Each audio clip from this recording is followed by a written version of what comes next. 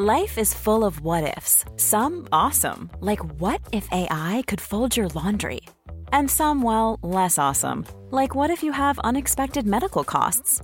United Healthcare can help get you covered with Health Protector Guard fixed indemnity insurance plans. They supplement your primary plan to help you manage out-of-pocket costs. No deductibles, no enrollment periods, and especially no more what-ifs. Visit uh1.com to find the Health Protector Guard plan for you. Quality sleep is essential. That's why the Sleep Number Smart Bed is designed for your ever-evolving sleep needs. Need a bed that's firmer or softer on either side? Helps you sleep at a comfortable temperature? Sleep Number Smart Beds let you individualize your comfort, so you sleep better together. J.D. Power ranks Sleep Number number 1 in customer satisfaction with mattresses purchased in-store. And now, save 50% on the Sleep Number Limited Edition Smart Bed for a limited time. For J.D. Power 2023 award information, visit jdpower.com/awards. Only at a Sleep Number store or sleepnumber.com. Remember that everyone named in this podcast is to be presumed innocent until proven otherwise in a court of law. On the last episode of Guilt. Slimish face. She didn't look like she was that comfortable in there. Anyway, they drove on by. Time rolled on. Just before dark, the vehicle came back. It was the dark guy, Māori guy, no woman. In case you ain't worked it out, they were in the middle of doing the Swedes or had just done them when we passed through. The white car they were using was the Swedes' rental. Certainly didn't mean you no drama, but I wasn't having that on my conscience. The pigs know they fucked up and were trying to tidy it up.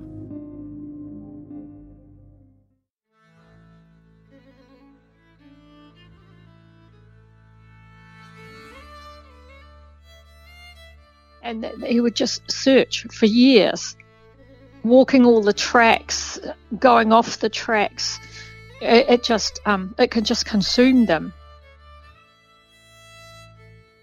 I was the last one that probably ever saw them alive, and I've never told anybody. They've obviously been digging and I've just pulled a bone out. There's a piece of bone right here. From Brevity Studios, I'm Ryan Wolf, and this is Guilt.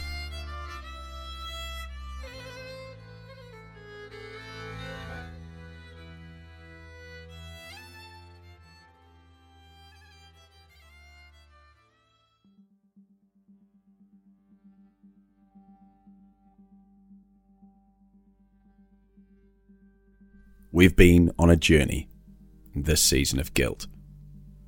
A journey that I could never have dreamed of when I started this investigation. But it's time for this journey to end. Officially, at least. This will be the final official episode of Finding Heidi. And I can absolutely promise you that at the end, you're still going to have questions and want more answers. But unfortunately, many truths about this case have been lost due to the passage of time. I set out with only one purpose, and it remains to this day. And that wasn't to establish guilt of who's responsible, but simply to try and find Heidi. Because I believed there must have been clues that were missed that might point in the right direction. In this final feature-length episode, I believe we may have those clues. It's a wild ride, with twists and turns you won't believe. So hold on tight. Let's get into it.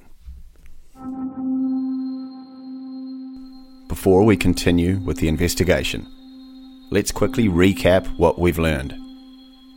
Firstly, local landowner Barry Lindsay says that he saw a Māori man fitting Tamaheri's description driving down Parakawai Quarry Road in the white Subaru with Heidi in her barn.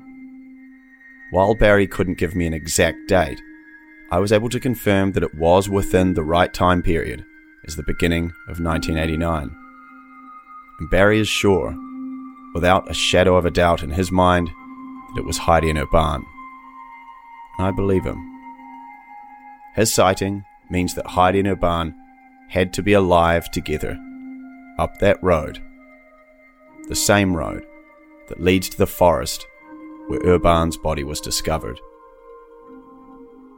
We've also heard from Murray Jenkins, who while waiting to pull out from a business driveway in his car in Thames, saw who he believed to be Heidi and Urban in their white Subaru station wagon, and in the back seat, a Māori man who he felt looked out of place. Murray said it stood out to him because he thought the vehicle being all-wheel drive and with the bull bars would be good for hunting, which is something I've heard a number of people mention with their sightings, that it stood out because of the bull bars and Heidi. Based on Murray's normal driving route and the years he worked for that company, he believes it's in the right time frame. And if correct, then this sighting could provide the missing link of how Heidi and her barn may have met the Māori man when they picked him up hitchhiking. We've heard from Rodney Taupaki, who believes he saw Heidi and a Māori man walk into the old Whangamata pub. He described the woman he saw as having puffy eyes, like she'd been crying. Rodney said he couldn't say 100% that it was David Tamahiri, but he was almost positive it was Heidi. He also said they left in a Subaru, although he may have told police the wrong colour initially. A few days after the sighting, Rodney says he saw what he believed to be the same vehicle parked next to a remote shack over near the Matolda block. A woman also came forward to me with a sighting of who she believes was Heidi and David Tamahiri standing in the dunes on the remote Apodori beach around this time. She told me she recognised Heidi as the same girl she'd seen hitchhiking near Auckland at an earlier time, presumably before they purchased their car. She kept this sighting secret for 20 years, before eventually going to police, who she felt fobbed her off. She believes, without a doubt, it was Heidi and Tamahiri. But given the distance and the nature of the sighting, I believe it's difficult to be definitive. We briefly heard from Darren Lindsay, also known as the Parakawai Kid, who was living in the Parakawai forest in 1989. He told me that he saw the white Subaru parked near where Urban's body was eventually found. But the keys were in the car, and it almost looked as if they'd gotten stuck. He said he felt like he was being watched, but that he didn't steal anything out of the car. After initially agreeing to meet me, Lindsay backed out, and he's not responded to any messages since. We've met Darren Old, and heard how he drove onto the Taiketo farm in 1989 and saw Heidi in her barn in the presence of the three Turner brothers. He described Heidi as looking petrified, and Urban with his head bowed in the corner of the cabin. Not understanding at the time what was taking place, Darren was shocked to make the connection during a police interview when he discovered Urban's body while hunting with Jamie Corbin in 1991. According to Darren, he told police at the time what he had seen 2 years earlier, and claims they told him they weren't interested because they had their man.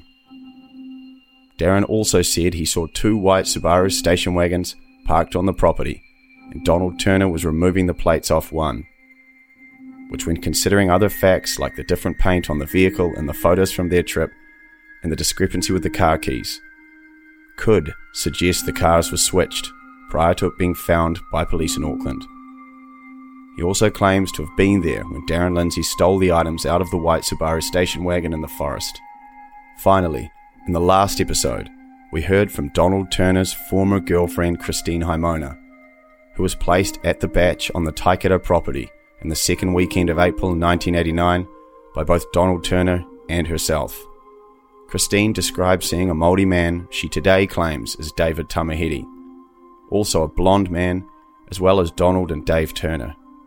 She then claims to have seen the same Māori man drive back down Parakawai Quarry Road in a green vehicle with a blonde woman she believes was Heidi. And when the car returned, Heidi was gone. Then, in a startling revelation, Christine produced messages sent to her from Donald Turner's Facebook account in 2015, where he alleges his brothers and others on the property that weekend, including Tamahiri, were responsible for the murders of Heidi and her barn. He also says he spoke to CIB, and it appears he told them a story that is contrary to the one currently believed by the public and the one told by police. The passage of time has created a fog over that Parakawai Valley back in 1989. But while the exact details may be murky, I believe it's clear that the story police have told for the last 34 years is at the very least not the full picture. And that now, armed with this new information, we can put together the first meaningful search in 30 years, and one that has a real chance of finding Heidi and sending her home. I've uncovered a number of new witnesses in this case, but in my opinion, there are two that really stand out: Christine Haimona and Darren Auld. Darren said he saw Heidi from only 3 or 4 meters away. He wasn't driving past in a car. He was there for a number of minutes, and he also saw her barn. He is without doubt the most important witness I've met. And in my opinion, given the historical significance and profile of the case against David Tamahiri, he could be one of the most important witnesses in New Zealand criminal history. Then we have Christine Haimona, whose story has changed over time, but claims that this is only because it wasn't recorded correctly by police. But she also places Heidi in the vicinity of that property during the same weekend. When I spoke to Darren, he expressed surprise at her story that implicated David Tamahiri. But he admitted that ultimately he only saw what he saw for that 5-minute period. He doesn't know what may have happened before or after. But Darren wanted to meet Christine, and it turned out Christine wanted to meet this other witness too. I had told each of them about the other's story, but had not told either of them who the other person was. So when we met at a private space in central Hamilton, they were both putting a face to the story for the first time. But it turns out it wasn't the first time they'd met. Oh, hey Christine, how are you? Hi, good. Hey Christine. Hi. So this is Darren. Good to see you. Oh yeah. Well, thank you. Same as before, if there's anything that you guys don't want to say, like if you want a particular bit to not be broadcast or anything, to say, I don't want this bit to be on it or whatever. Can you recognise me, Christine? Which Darren are you? Darren Auld. Darren Auld? Mm.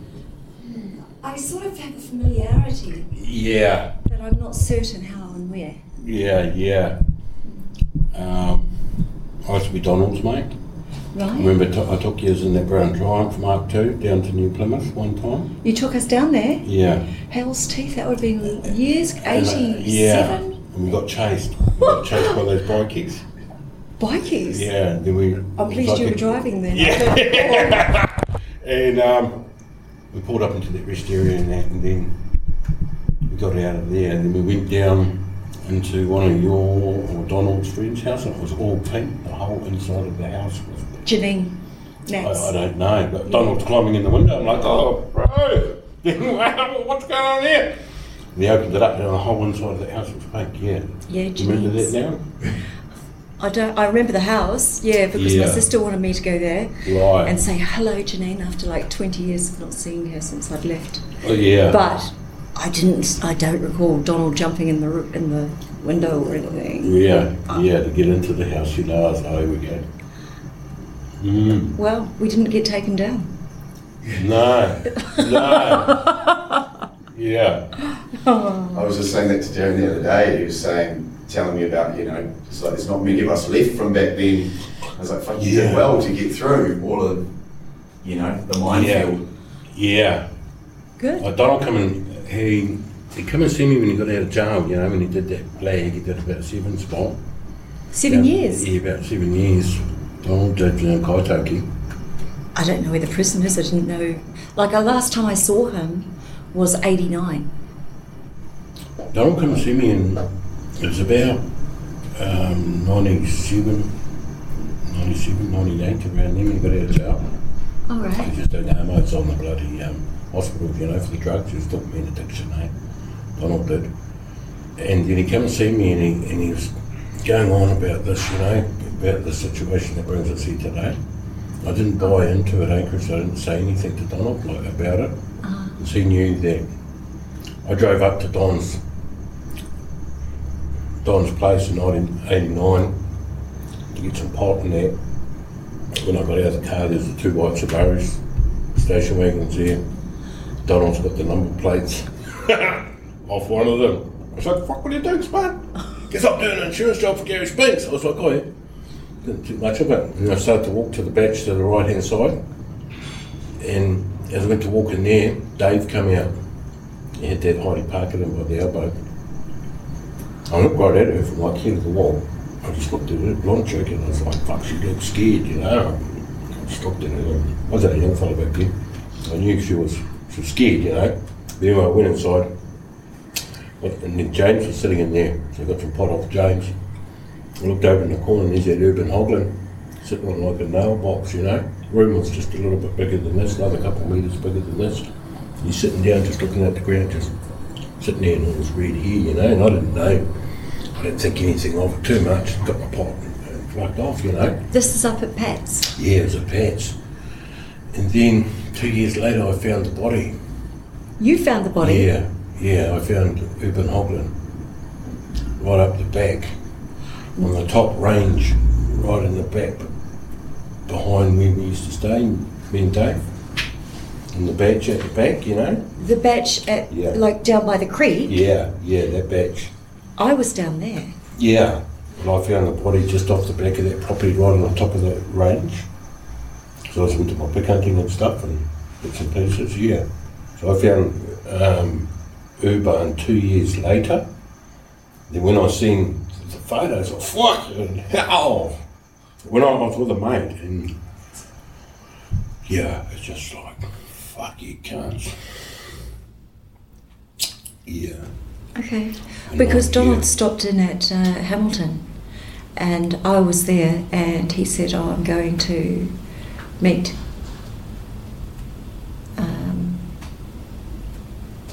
he was going to meet someone over at the batch. He didn't say the batch at the time, he's got to go to Wonga, so I was thinking, oh, this is another drama. Yeah. So he says, like, are you coming? And I was like, oh yeah, okay. So we got there, and there were just 2 people coming across the creek, and I asked Don, who are they? He said, one's Dave, not Dave Turner, and the other one he didn't know, but the other guy's been in a photograph at the courthouse, or at least at the police station, white building in Thames, and Dave Tamahiri's being held by the police, and the guy that was with him was in the crowd behind it, in the shot. So I'd been asking, you know, who's this guy? And then the same guy, the same Māori guy, came back in a little green wagon. It was like a Escort or a Datsun or something like that. Real dark army green, really old thing. And he had a blonde woman with him.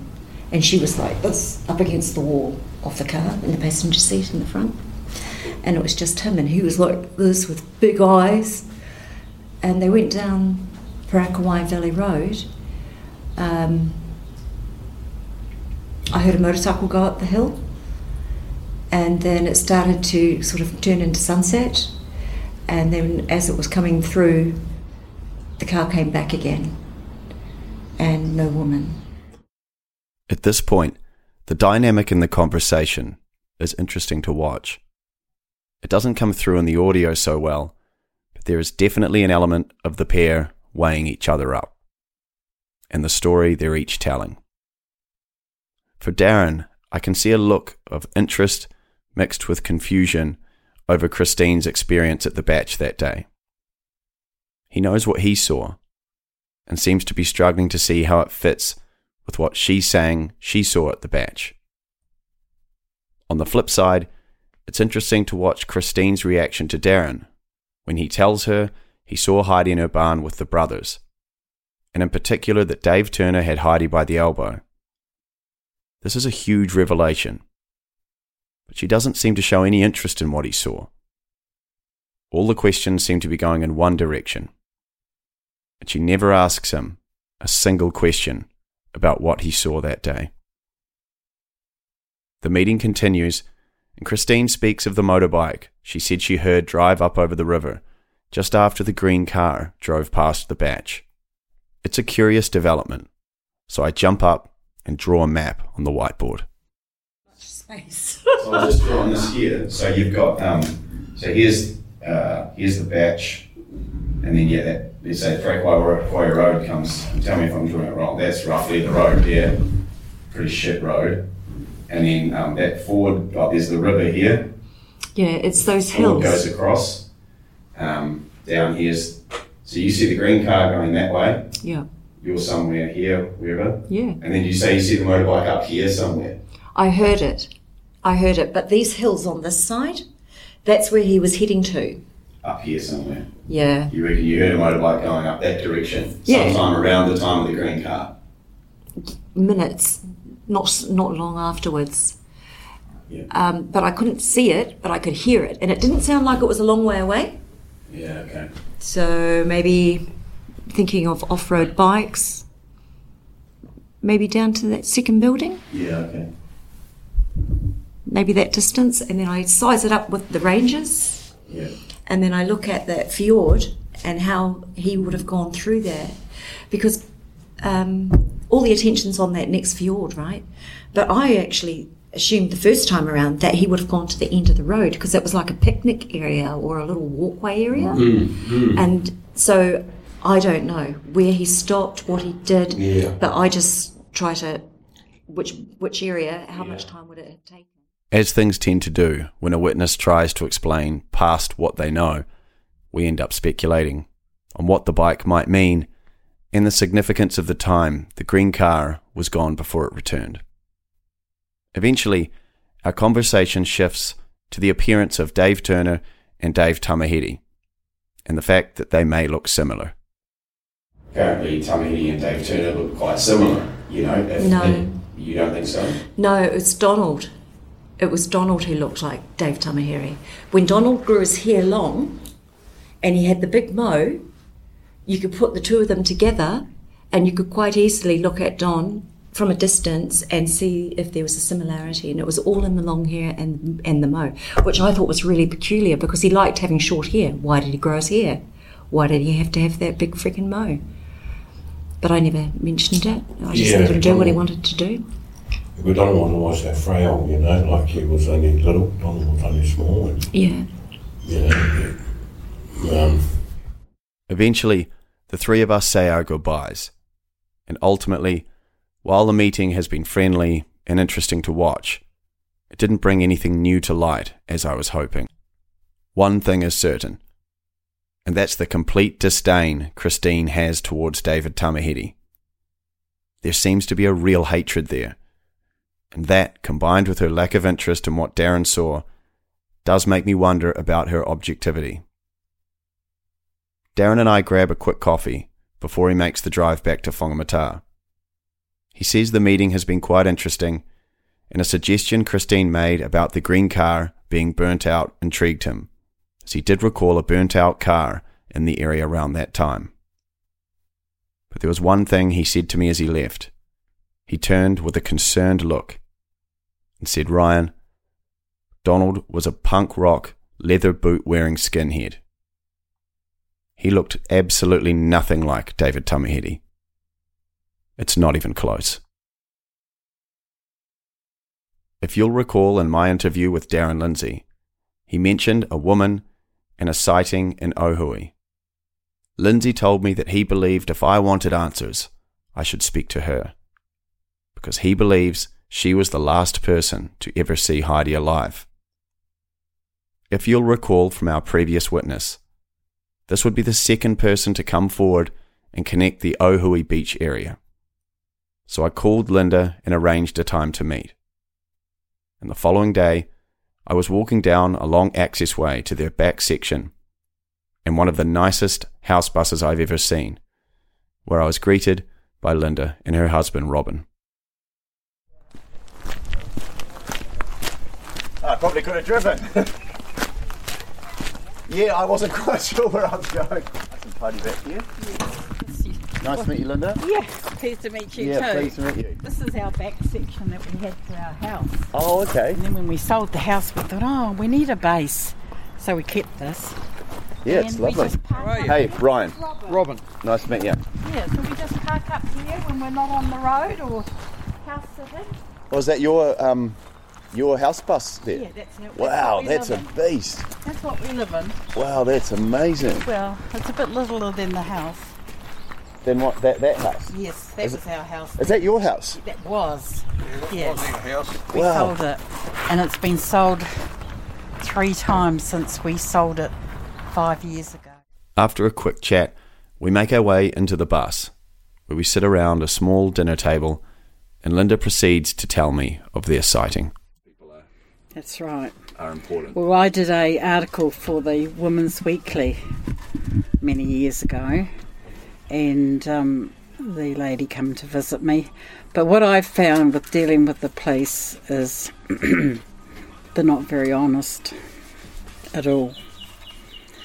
What happened was we were down at Ohui fishing with some friends, Carol and John Barden, and coming out, it was late afternoon, and as we were coming out towards the forestry block, that there's a road that goes off to your right, and there was a car coming towards us, and I said to Robin, what kind of car is that? And he said, it's a Subaru such and such. Very in Subaru station wagon. Yeah, with bull bars, white with bull bars. And as we went past, there was a guy that was driving, and he sort of had his hair blowing in the breeze because he had the window down, and he reminded me very much of George Harrison. And something inside me said, remember, and I took the first numbers on the number plate was H something. So did you actually say you noticed the license plate was H something? H something, yes. Oh, wow, okay. Yep. And so you see him, you think that he looks like George Harrison, and what else did you see in the car? There was one other person in the passenger side, and there was a whole lot of luggage in the back. Yeah. And did you make out any of the people in the car? No. Oh, so you couldn't tell? No, not at that time. That was just our first sighting of them. Right. And then on TV, a week or so later, there was a story and a picture of the car of 2 missing Swedes last seen on the Coromandel. I said to Robin, that's the car we saw coming out of Ohui. And he said, yes, it is. So the sister and I, we went out to Ohui, and we had a brand new, Suzuki Vitara. Very distinctive.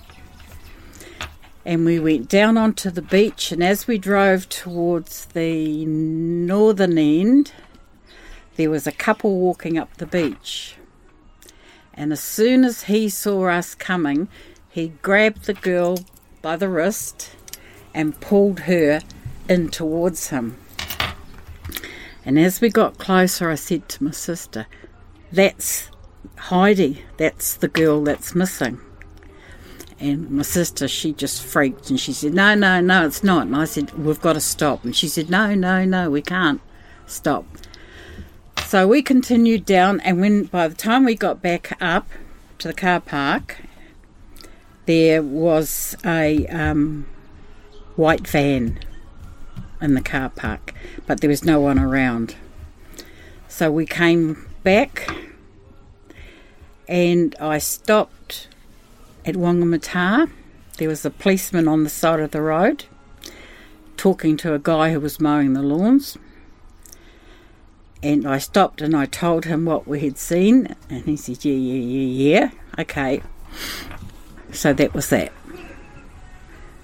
As time went by, there was more news reports, and time went by, and then they said that all people who had had any sightings had already been interviewed, and they had their case set. And I thought, well, they haven't interviewed me. They haven't come back to me at all. So I went down to Thames, to the police station down there, which is the most unuser-friendly police station you can find. And I said to the lady at the desk, I was meant to be interviewed by the police about the Swedes, the sightings that I'd seen. Oh, everyone's been interviewed. And I said, well, I haven't. And she said, what's your name and that? And she said, oh, yeah, I seem to remember someone saying about they saw the car and, yeah, their husband was a mechanic, so he knew it was the Subaru. He identified it as that vehicle. No, we haven't got back to you. So that was that. And then, about a week before the court case, I get a visit by these two detectives from Auckland, 2 IC in the case, asking me all what I'd seen, and they even took me out to Ohui, in the sand dunes. And just clarify, so where exactly is Ohui compared to Whangamata? Ohui is just along the road from Apoturi, and Apoteri's just north of Whangamata. What is that, like 10-15 minutes? I know roughly, but... Yeah, 10-15 minutes. Okay. Yeah. And it's just a nice sand beach. Yes, yeah. We went there every holidays because it was a relative of mine who owned the place. So I took them out there and, thank you very much, that was it.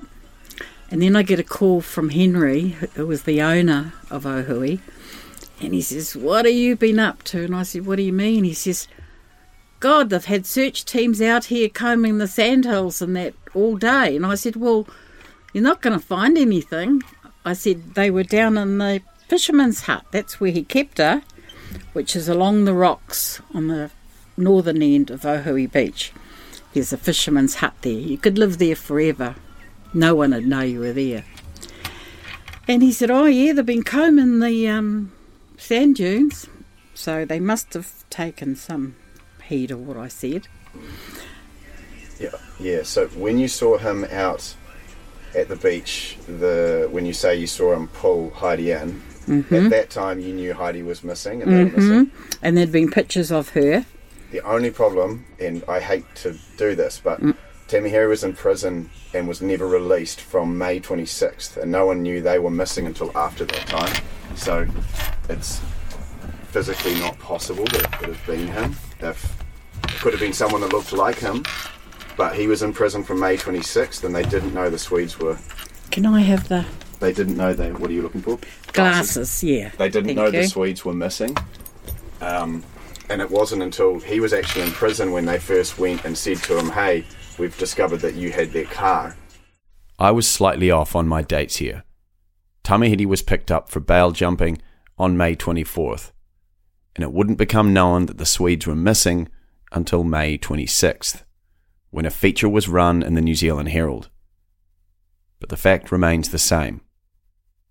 If Linda says she knew it was Heidi because she recognised her from the news, then it simply couldn't have been David Tamahiti, as he was in prison by the time the story came out and wasn't released for 21 years. And although it's not impossible, it seems unlikely that someone would have kept her alive for over 6 weeks, which was the period of time between their disappearance and the story hitting the news. However, Linda and Robin's sighting of the vehicle after Easter on Ohui Beach could well be relevant. The description of the driver looking like George Harrison could easily be a match for Urban. Could this sighting be the link? Did they stop here, on their way from Thames to Whangamata? both Linda and Robin described the car as a white Subaru with bull bars, and the license plate starting with H would be a fit. When I challenge Linda over her sighting of Heidi and Tamahiti, she goes to a cupboard and pulls out a large old book and lays it open on the table. I see it's filled with page after page of neat handwriting, and she begins to read. Following behind. As we approached the forestry road that leads off to Pawanui, we could see a white car coming towards us further along the road. We passed this car, a white 4x4 Subaru, early model, at where the other forestry road leads off. They had slowed down as if not sure as to where they were going. The man driving it was European, dark brown hair. He reminded me a little of George Harrison, the Beatle. He had his window down and his hair was blowing in the breeze. There was one other person in the car. I did not see if this was a male or female. In the back of the car there seemed to be things piled up. The car had large black bull bars on the front. Something kept saying to me, remember. I tried to remember the number. All I could recall was H something. This would have been about 4:20. That was our first sighting of the Swedes. So when did you write all that stuff down? Shortly after it happened. Okay. 9th of April. That's the one that I'm really interested in, is that particular one. So did you say you think that day was the 9th of April that you saw them there? Yeah. Okay, that would have been the Sunday. Yeah, that'd be about right, yeah. Okay. And yet you said there was only 2 people in the car, and they were both in the front of the car? So more than likely it was the barn was driving and Heidi was in the... You would not have seen them very clearly, because that is just a dust bowl. Right. Now you can see the car, see the number plates and that sort of thing, but as far as looking through a windscreen, the windscreen was covered in dust. Our windscreen was covered in dust as well. Oh, okay. Because we'd been out there on a filthy, dusty road. So when you saw the white car with the 2 people in it, was it heading out to the beach? To Ohui. It was heading into Ohui. Oh yeah, as if they'd going out to sightsee or go to the beach or whatever. Well, you could camp there. Okay. And when I did that article, we were getting gas at the BP one day, and Bridget, one of the attendants there, came up and said to me, "Oh, I'm so glad that you went to, Women's Weekly about your story." She said, because we were actually there at Ohui. She said, we saw you guys on the beach and we saw you leave. And as you left, a white Subaru came in. Oh, okay. And she said, and they camped there the night. And she said, and they were cooking sausages. She said, because the smell of sausages were wafting through the campground. And I said, oh, really? And she said, yeah. And it turns out that they were in at the butcher shop in Wangmata. Oh, really? And they'd bought sausages from the butcher. I haven't read that in any of the police files or anything. No, you won't. Yeah, okay. You interesting. Won't. Well, I mean, if they had, that would be interesting. That's right, they'd bought sausages there. I've tried, but have been unable to verify that Heidi and her barn did buy sausages in camp at Ohui. But I mentally throw it in the that's interesting pile. Much like so many people in this case, Linda became somewhat obsessed after what she believes were her 2 sightings of Heidi and her barn. And much like Viv Leonard in Season 1 of Guilt, Linda became a bit of a town pinboard. Everyone that had bits of information or possible sightings would contact Linda, and she would diligently note them in this diary. Some things relevant, and others a bit off the wall. But for an investigation like mine, a diary like this, written at the time, is literally like striking gold. More often than not, when I interview people, it's the little details that they hold that turn out to be far more important than what they thought. and as Robin begins to tell me about when they made the trip to Parakawai to visit the site of Urban's body, Linda continues to casually flick through the diary, and then she reads a passage that makes my jaw hit the floor. So we went and had a look, and I said, well, we know that area very well. So we went up and crossed the little stream and got up through the, basically, I think we might have parked the vehicle there, and went up in the forestry and wandered around and walked straight past the area where they found his body. But it was such flicking dense and rubbishy stuff that, you wouldn't have known.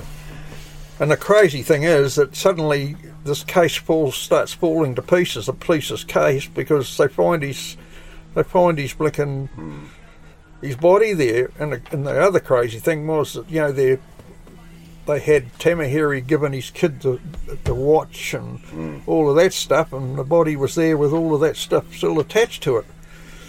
This is from one of our meetings out at the Parakawai.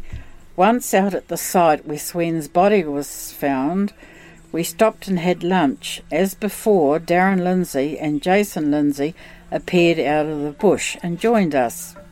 Darren has continued to ask if I am still continuing my search for Heidi each time I see him. He suggests I should be looking nearer the swamp area. I feel sure that he knows a lot more than he says. Since then I have seen Darren and spoken to him. He tells me that he saw a white car going up the road. Then a short time later a loud banging noise.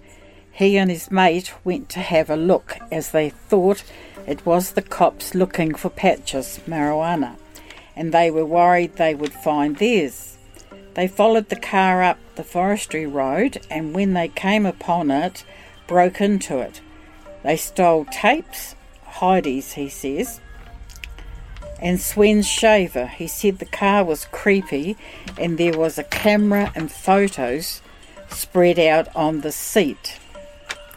Why take cheaper items and leave camera? ? I believe they both saw a lot more than they are letting on. I can only hope his conscience will get the better of him and he will tell me at a later date.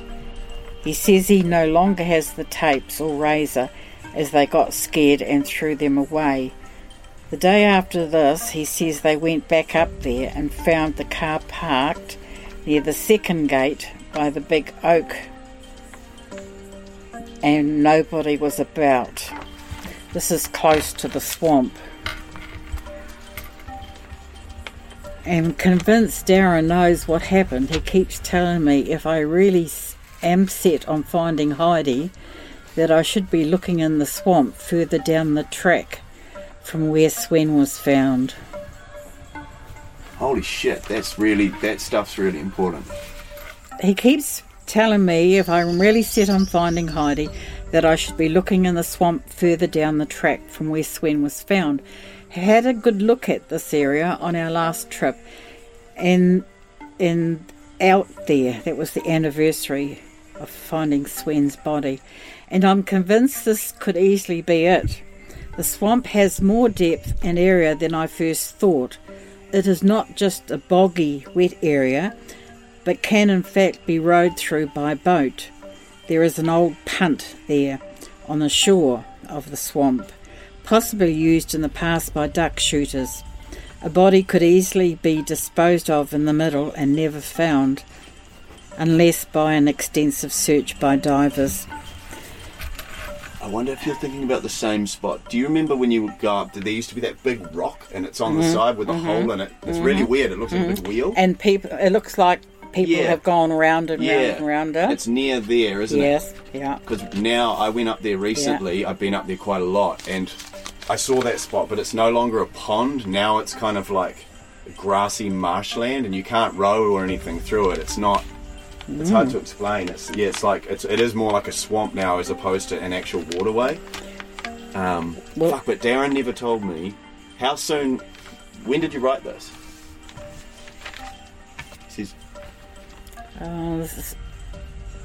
was before July Of what year? Well, Well, it's you the say same year. the anniversary of Sweden. So it must be about 91, 92, 93 or something. When Chris, this is our son, was in jail, he met a guy from Wonga, last name Neil. Don't know what he was inside for, but he says he was Darren's mate, the one who took the tapes in Shaver. He also says that contrary to what they say, the police did not do a thorough search of the area, because if they had, they would have found their patch some metres away from Swen's body. I've got this. I'll let you go first. Yeah. So anyway, I came to interview someone today that had a sighting in Ohui, and I was kind of tying that in. You know, they saw the car and stuff, blah blah blah. But you know, as with these things, it's the things that they think aren't important that end up being fucking massive. So these people were good friends with Barry Lindsay and Darren Lindsay and that. And anyway, after they saw the Ohui sighting, they got kind of, you know, connected with the case, and like they kind of had a bit of an obsession with it. And so they went up to a couple times to where Urban's body was found. And every time they went up there, Darren would appear because he lived up there, right? And Darren told them at the time, and she's got notes. She made notes in a fucking diary from back then of exactly what Darren told her. And she said that Darren told her they heard banging, and they were like, "What the fuck's going on?" So they came across and saw a car. The car was going up the road, up in the thing. And that time they went to the car and said they stole tapes and a shaver or something like that out of the car. And then the next day they went back and the car was parked in a different spot. And they stole other stuff. And then she says that Darren says to her in the thing, he says, if you're interested in finding Heidi, you should search the swamp or the pond that's down from where Urban's body was found.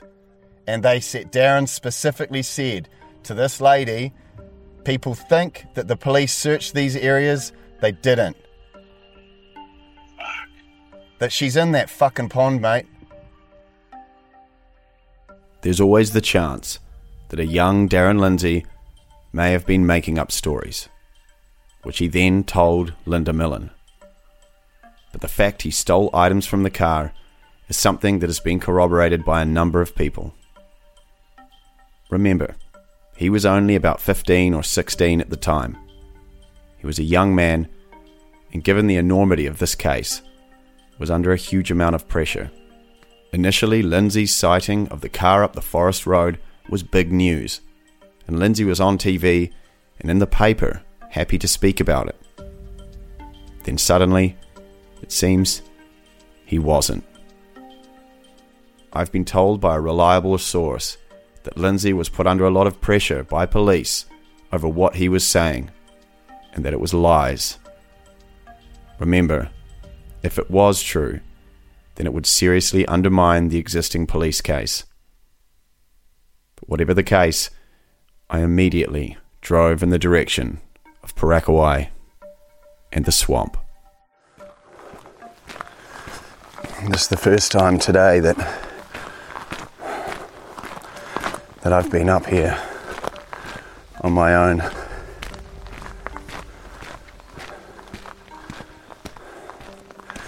You know, when you look at old aerial photos of this area, man, it's changed so much. It wasn't as rough back then as it is today. You know, and I guess the 40s, 50s, 60s, this area was all cleared out for farming. And then over time, it's just been let go. I can hear running water to my right through the trees, which must mean that I'm in the right spot, because on the aerial map of this road, there was the swamp or pond back in 1986 that was on the right. Pretty sure it's up ahead of me here somewhere.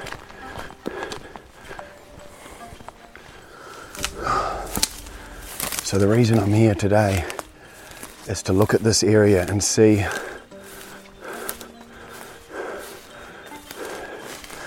what it's made of today, like what's the situation. Can we get in here and search?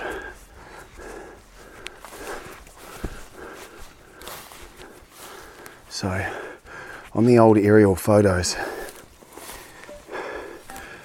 the layout was somewhat different. So just to give you an idea again, I'm right in the middle of the bush. I've just walked off the forest track into pine forest, so it's not native. But now as I come across, there's a bit of native here because I'm walking over to a pond or a swamp or something. I can't quite see it yet, but I know it's here. And I think from the aerial photos there used to be a road. Well, not a road, but I guess an access way for vehicles that came across here. It looks like a swamp or something, but the ground is firm. All around the sides of it are actually natives, and then beyond that is pine forest. Now, the Parakwai kid that lived in this forest, as crazy as that sound, he literally lived in this forest. The one that followed the car up and robbed the stuff out of it. It was him that said to Linda Millen, "You need to be looking in the swampy area below where Urban's body was found." I mean, that could mean anywhere down this whole big hill of Parakwai, but this place in particular stands out. I don't think she'd be put in far, because I think back when this was in 1986 on that aerial photo, there was actually standing water, so it was more of a pond. Whereas today it doesn't resemble a pond at all.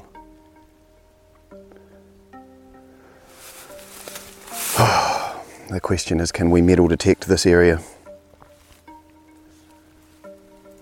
I can't help but think, I believe that I'm probably standing within 100 metres of Heidi's remains right now, based on the leads that I have.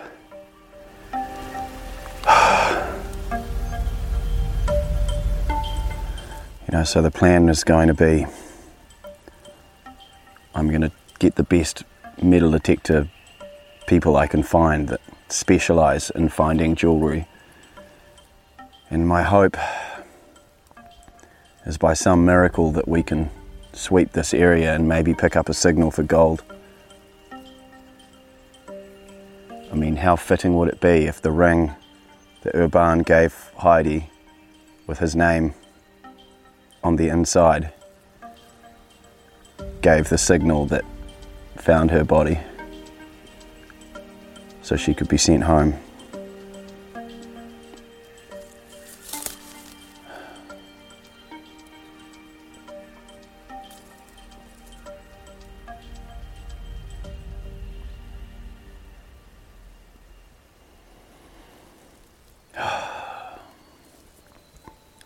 I'm not going to give up.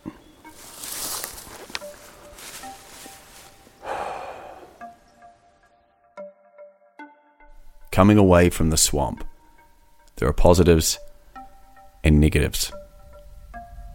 Firstly, today the area is not as wet as it once was, and it's possible to actually walk out through the thick reeds and grass. This presents the opportunity to metal detect, and if Heidi was put there with her jewellery, like her engagement ring, then we might be able to accurately pinpoint her location. But the downside is now the swamp is much more solid. Her remains could be buried under a couple feet of mud, which might prevent the detectives getting close enough for a good signal.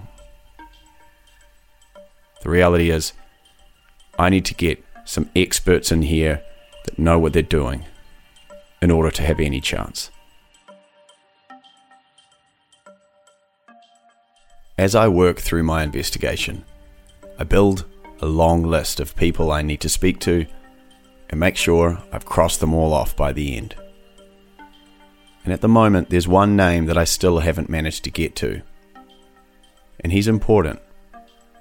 His name's Lyle Bowen, and he was the forestry worker in charge of looking after the pine forest where Urban's body was found.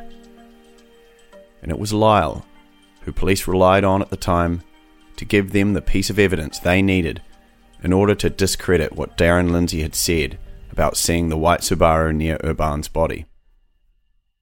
And Lyle was able to do this because of his own diary from the time, in which he'd recorded a large tree had fallen across the forest road, which according to Lyle, made vehicle access to the location of Urban's body impossible. Lyle is a tough, old-school type who has worked in forestry since the 50s. And like so many others, Heidi not being found has been a difficult pill to swallow. Lyle pulls out an old forestry map of Paraguay, takes me back to 1989. It's been a soft point as far as that goes. And by Jesus, I've looked hard. But the place where I think she may be, 2 years missing before they found the bloke. And the bloody rubbish that got away in there, in a bit of a swamp. Because I've been going up there good 75 years. Bloody hell. Yeah, I started with Dad when we went hunting and used to trottle us along because he used to leave me in the Wentworth with old Mr. Widdowson and his wife. They had the farm on that side, and that used to be at the old store and that just over the Wentworth crossing, the big house there. And because when I got involved with forestry, well, that was a different ball game altogether. So were you sort of keeping an eye on that forestry block up there? What was your sort of role there? Silviculture establishment. Oh, okay. Yeah, fire, you name it, maintenance.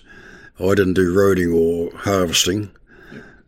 And but it was your job to sort of basically more or less be the manager of that, keep an eye on everything and make sure. Just a supervisor. Yeah. And because I was 22 years with Pye till they Dutch shut it down. I was a manager in the workshops there, and I went out there for an interim job.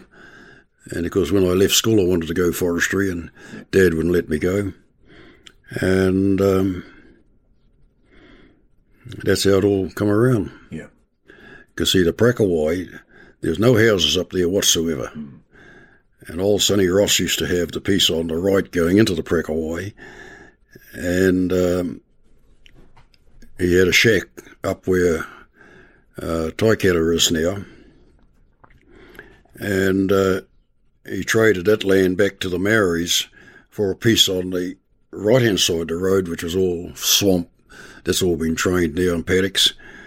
And because in later years, people start buying sections up there, and it gets a little bit of a bloody nightmare at times.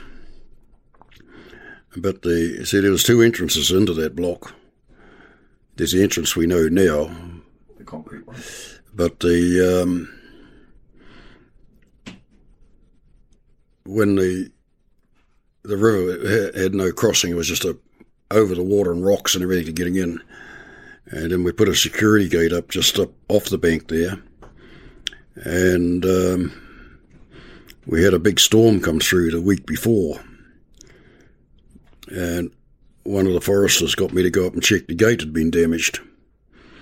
And I think there was a bit more effort than the bloody flood that done it, but sort of shit we found is you're doing it all the time. Because my brother was with me. And then we had a good look because we didn't have no gear to do the repairs. And it was in April because the bird season was on. And my brother... work tomorrow. No, that's That's work tomorrow. Another bloody block to bloody do. That's a thinning QC block. And anyway, we only got so far up the creek because it wasn't a metal road or anything, and the forestry had pushed the track further through. But it was never metalled or maintained, and of course the trees then would have been maybe, 77 that block was planted, so it was 88 or something when they disappeared. Yeah, it was 89. I've got a really good high quality aerial photo from 86, and you can see it was much more open back then. The trees weren't, you could see right through to the grass around them. Obviously now it's just completely covered. And there's a big tree, and I mean a big tree. It'd come down off the bank, a wind's throw, and there's no way you can get underneath it. And the cattle are walking around under the bank side of it, which is the higher side of it. Of course, just down the road, there used to be a gate in here. Cool fact, a crocodile can't stick out its tongue. Also, you can get health insurance for a month or just under a year in some states. United Healthcare short-term insurance plans, underwritten by Golden Rule Insurance Company, offer flexible, budget-friendly coverage for you. Learn more at uh1.com. Many of us have those stubborn pounds that seem impossible to lose, no matter how good we eat or how hard we work out. My solution is PlushCare. PlushCare is a leading telehealth provider with doctors who are there for you day and night to partner with you in your weight loss journey. They can prescribe FDA-approved weight loss medications like Wegovy and Zepbound for those who qualify. Plus, they accept most insurance plans. To get started, visit plushcare.com/weight loss. That's plushcare.com/weight loss. And because his brother got out to unlock it, and he said, shit, he says, some bastard's dead here. You can smell it. And there's that many bloody stock still running around in there. We just put it down for that and left it at that. Yeah. Because 2 years later, when they find the what do you call them, and because lucky I'd written what we were up there for at the time, all that in my work diary, and because it give a definite date and all this and that, because at that time no one knew anything was going on. And do you still have that diary? Do you still have that diary? Oh, I've still got it somewhere, because the police took photocopies and all that of it. And I'd love to be able to see that. Oh, I'd be lucky to find there's that much junk in there. You could go back that many years, but somewhere the diary's here, I know. Oh, and so in that diary, you've got the actual date you went up there, you saw the gate was smashed down. And we went to inspect the gate and found damage. And so that was the same time when you saw the gate that you smelt that smell? Same day? Yes, that was in... I'm sure it was early April or mid-April, but it was only about a week after we found out later on that that's when they disappeared, but it wasn't.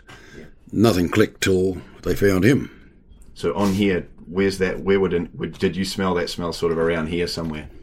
You see the Prakawai River goes up through here, and the Waipurapronga comes down here. Yep. But there's the entrance there. Oh, yeah, I see. Yep. That'll be that's where you turn and go down. And that's your river crossing. Yep. And of course, as you go up there to the first corner, there used to be a big tree there, eh? There used to be a big tree right there. Oh, that was all eucalyptus.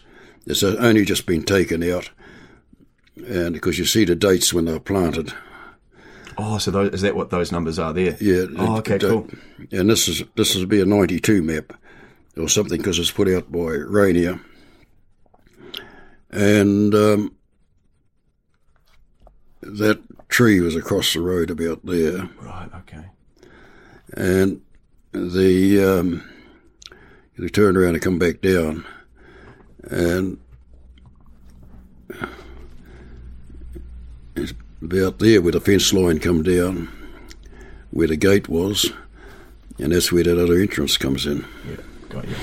And so when you was changing did you say it was your brother? Pardon? Was it your brother that was with you and he smelt? Yeah. But you smelt it too? Oh yeah, I got out and had a quick look around, and I was right beside that little creek that comes down there. And because with this dead stock that was around you, but I should have recognised the smell a bit better than I did, because I have smelt dead before. Dead body? Or? Pardon? Have you smelt a dead body? Or oh yeah, shit, yeah. Oh, you have? Yeah, I found about 6 people in the forest already. Jesus, so you know, because apparently it has a bit of a sweet smell to it. Oh, I can't quite remember now, but depending on how long they've been there, you get one that's come on off the bloody beach, and Christ, even the seagulls bugger off. But you hear different stories. I try to get anything other information out of the cops that they may have, something that might have clicked.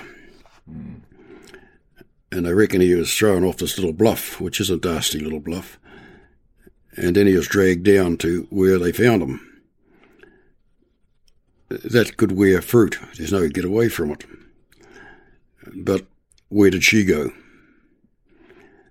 Because from here, there's a fence line comes right down to there. And it was open. Well, you've seen by that photos. And I'm thinking that she was a fairly strong-willed type of girl. And for her to bloody head it out, if they'd come in there and she'd come out on the road there, she'd be quite a little bit bourgeoisled where the hell she was. So just what is the story? Lyle is a straight-up, calls a spade, no bullshit kind of character. The type that once he gets an idea in his head, it's tough to convince him otherwise. He's certainly not one for wild theories. But I explained to him the situation with the new witnesses and their sightings, and then Linda Millen's diary, and instead of rubbishing it, I could tell he was interested. And he recalled an interesting discovery he made on the forestry block back in '95. Brothers from this property. Where the Rotana is, yeah, we planted that out in about 95. Yep. Oh, yes, it says 95 right there. It does. And that was all scrub and shit. And of course the fence line went up there. Yeah. And when they went and bloody cleaned it all up, we went up to plant it as normal, and I had to do a fence repair there. That's where I found them bags of bloody clothing. And you found bags of clothing? Aye. You found bags of clothing? I found quite a bit of gear. And I took the detective out from Waihi, Jokamaki, and we had a good scratch around. He got a good 2 bags of bloody clothing, and but they couldn't tie them up. All the tags has been taken off them, and some of them have been slashed, and that's where that got left. Fucking hell, okay. And do you remember, did you have a look at they were what kind of bags? Like plastic bags, like? One was a pack, and the other was, I'm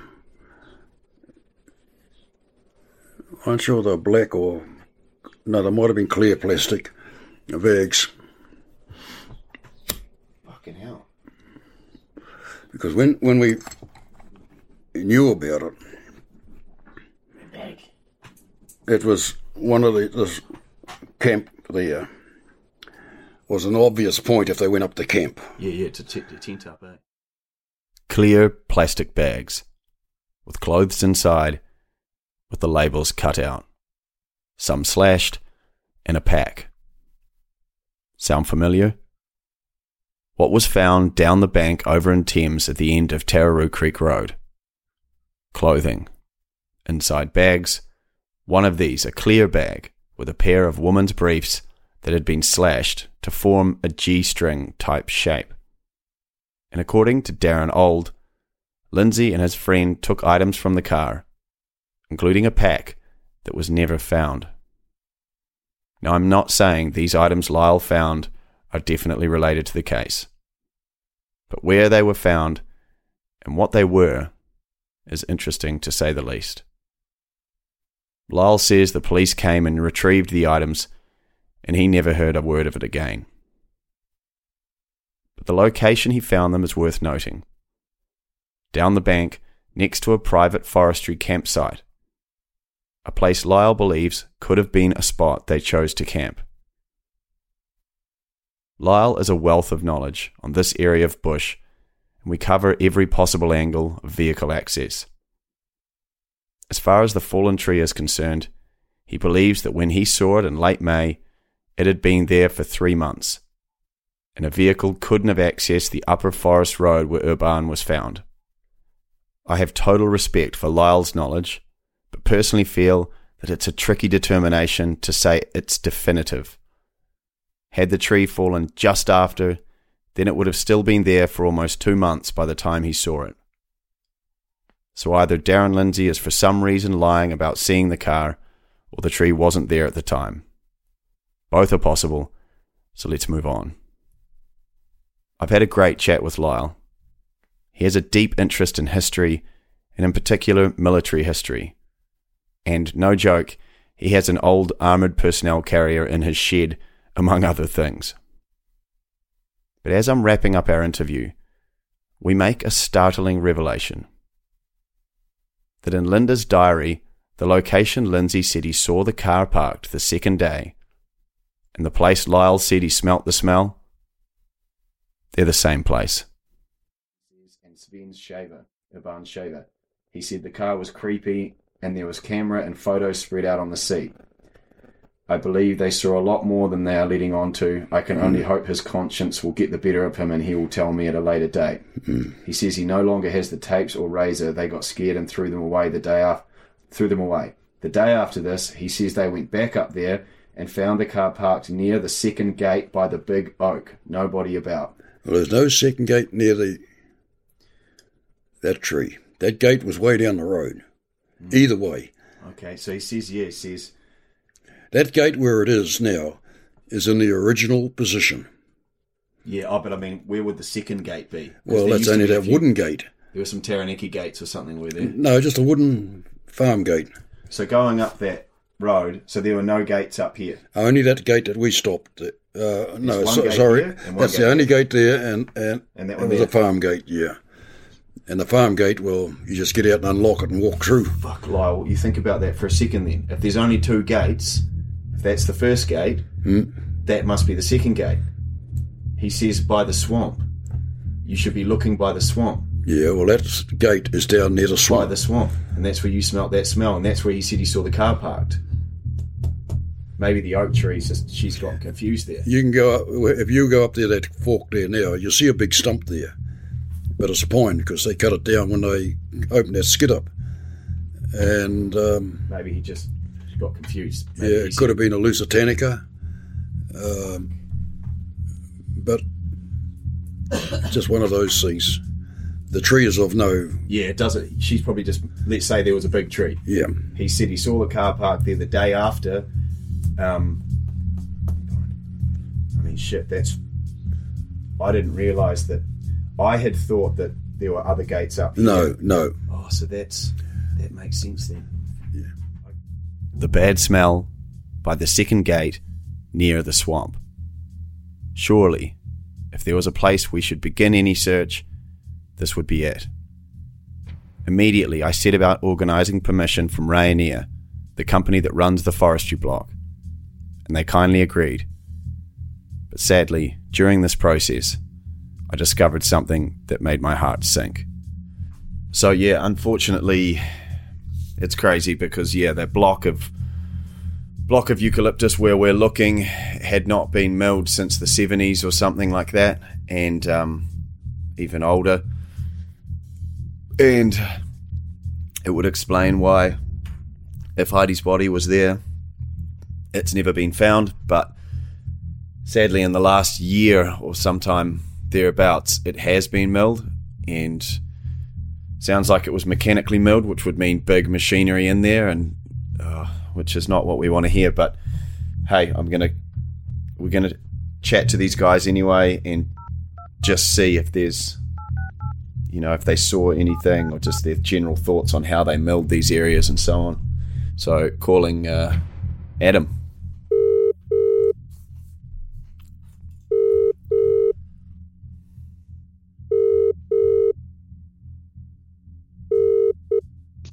Hello?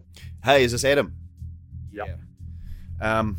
Yeah. So it is relatively flat in there, yeah. But, so how long ago did you guys mill that? That was earlier on this year. Yeah, I thought so. Yeah. Bugger. Yeah, we were in there. Did we knock that bit over even towards the end of last year? Yeah. Okay. I can't remember exactly. It was in the last 12 months anyway. Okay, and so you could tell from being in there that hadn't been milled in a long time. Nah, those trees are fairly mature, that's for sure. Yeah. So because it's always been sort of thought, I mean, we have a real reason why we'd be look in that spot, but it actually kind of made sense when I talked to Lyle Bowen, who was the old forestry guy from back in the days in there, and he showed me some old forestry maps, and he said, oh yeah, that wouldn't have been milled, so if she was in there, she may not have been found. Yeah, true that. Yeah, so when you were on the ground, so you were the foreman, was it mainly mechanically milled in there, or? Yeah, it was virtually all mechanically cut, yeah. So that's big machines. Yeah. I didn't notice anything because I was doing it. Yeah, okay. But, it'd be quite hard. It would have been a lot easier before we'd logged it, obviously, to potentially find anything for sure, but you never know your luck, eh? Despite the concern over the milling of this area, I set about putting together an official private search team made up of former police, Landsar search and rescue, metal detectors, friends, and with a turnaround of only 2 weeks, we all sat down in the Whanga Bar Cafe for our breakfast and debrief. So glad to see everyone here. Thanks everyone for coming from wherever you've come from. Like I said, we're not searching where we are by accident. So, also as well, like we've got to keep expectations realistic as well. I mean, we're talking 34 years.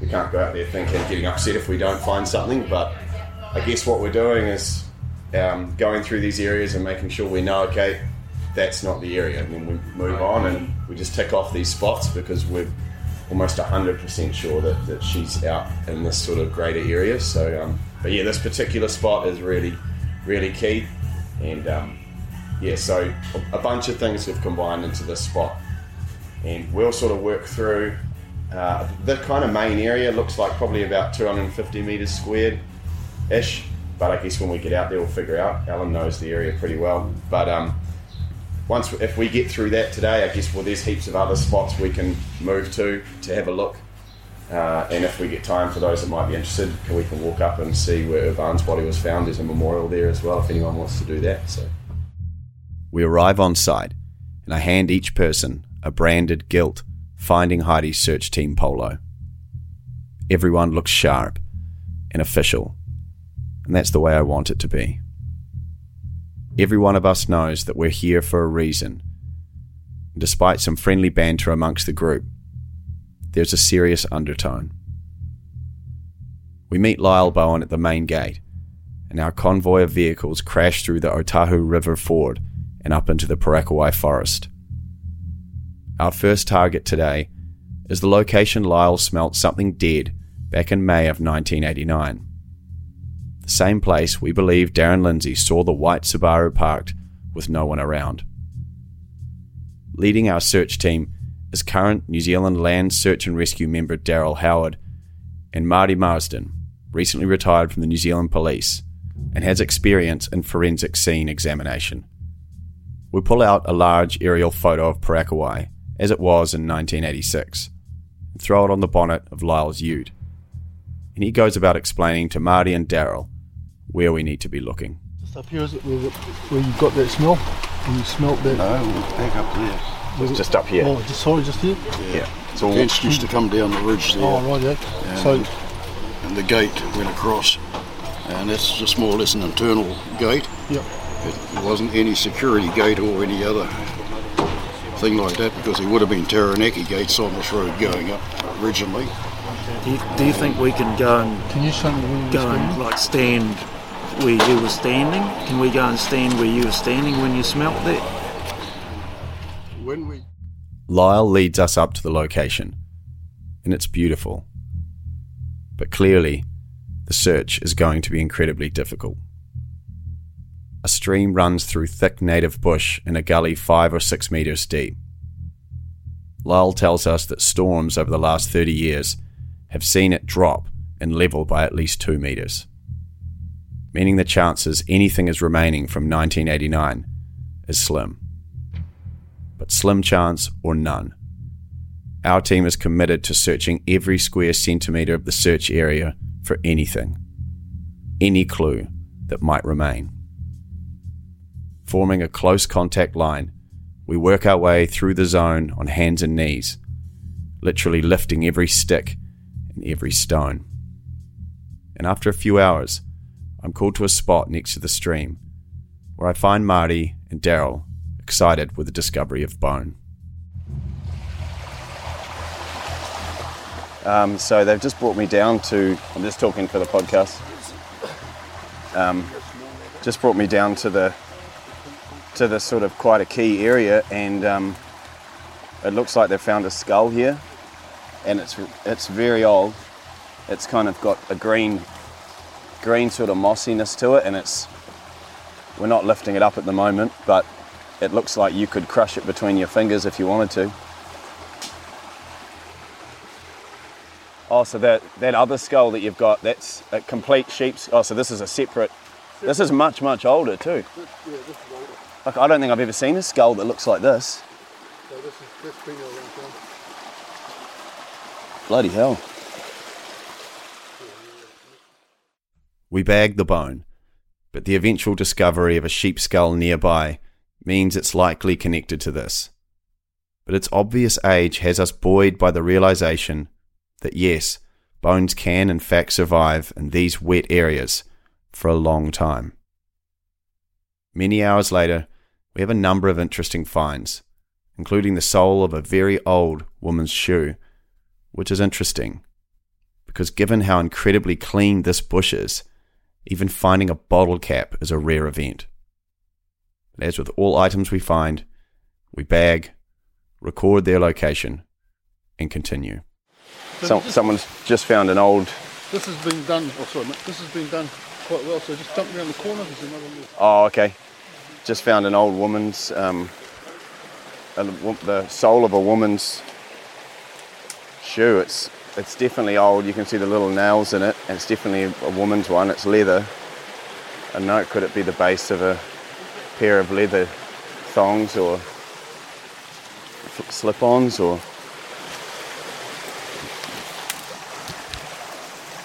but, you know, a good find. I mean, I've got to say, it's really difficult when you're in here, and the things that are in here when you're looking on the ground, I mean, they're all the same colour as the ground now. They don't stand out in their original colour, which can make it really, really difficult to see. Like the skull that was found before, the skull bones, I mean, I probably would have gone right over them myself. Right, I'm going to move on a bit more here. Showing his dedication to this cause 34 years later, instead of leaving after showing us the location, Lyle waited on site with us the entire day. And even though ultimately we didn't find what we were hoping in the area of the smell, I could tell he was happy that finally, after all these years, someone was really searching in the place he thought they should. Wrapping up the first location of the bad smell, we loaded up into the vehicles and convoyed up through the forest to our second primary location, the swamp below Urban's body, that Darren Lindsay had said to Linda Millen is the spot to look if you want to find Heidi. I have to wonder, did he see more that day? Is it possible he was witness to a brutal act that he's had to carry all these years. This swampy area is vastly different to the areas we've been searching. It's open and flat. The only obstacle being long grass and reeds, which we flatten by forming a line so our metal detectors, Marty and Paul, can work their magic. And when they do, they make the most exciting find of the entire weekend. A gun.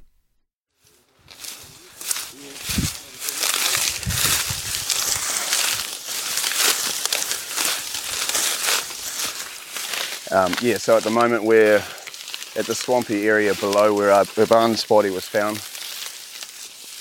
which I visited earlier. Marty and Paul are sweeping with the metal detectors, and so we've formed a line and gone ahead and sort of trampled all of the long grass in front, because it used to be water, but it's more of a marshy kind of area now. Oh, we got something.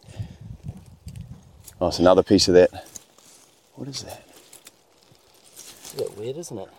Yeah, Paul's just dug up a... Almost like a pistol, isn't it? It's like from a gun. Is that a trigger? It is a trigger from a gun, eh? Oh, wait, look at that. That's a trigger off a shotgun, eh? Is it? Yeah, it is. If I can gun it. Yeah. Interesting. Fuck, yeah, I wonder if that's a gun, mate. Yeah, that's off of a... That's a gun, all right. That's a gun. That's kind of... I mean, I guess this was used for duck shooting, but you wouldn't normally just leave a gun here. That's a bit... Evidence, mate. Well, we probably should bag that, yeah.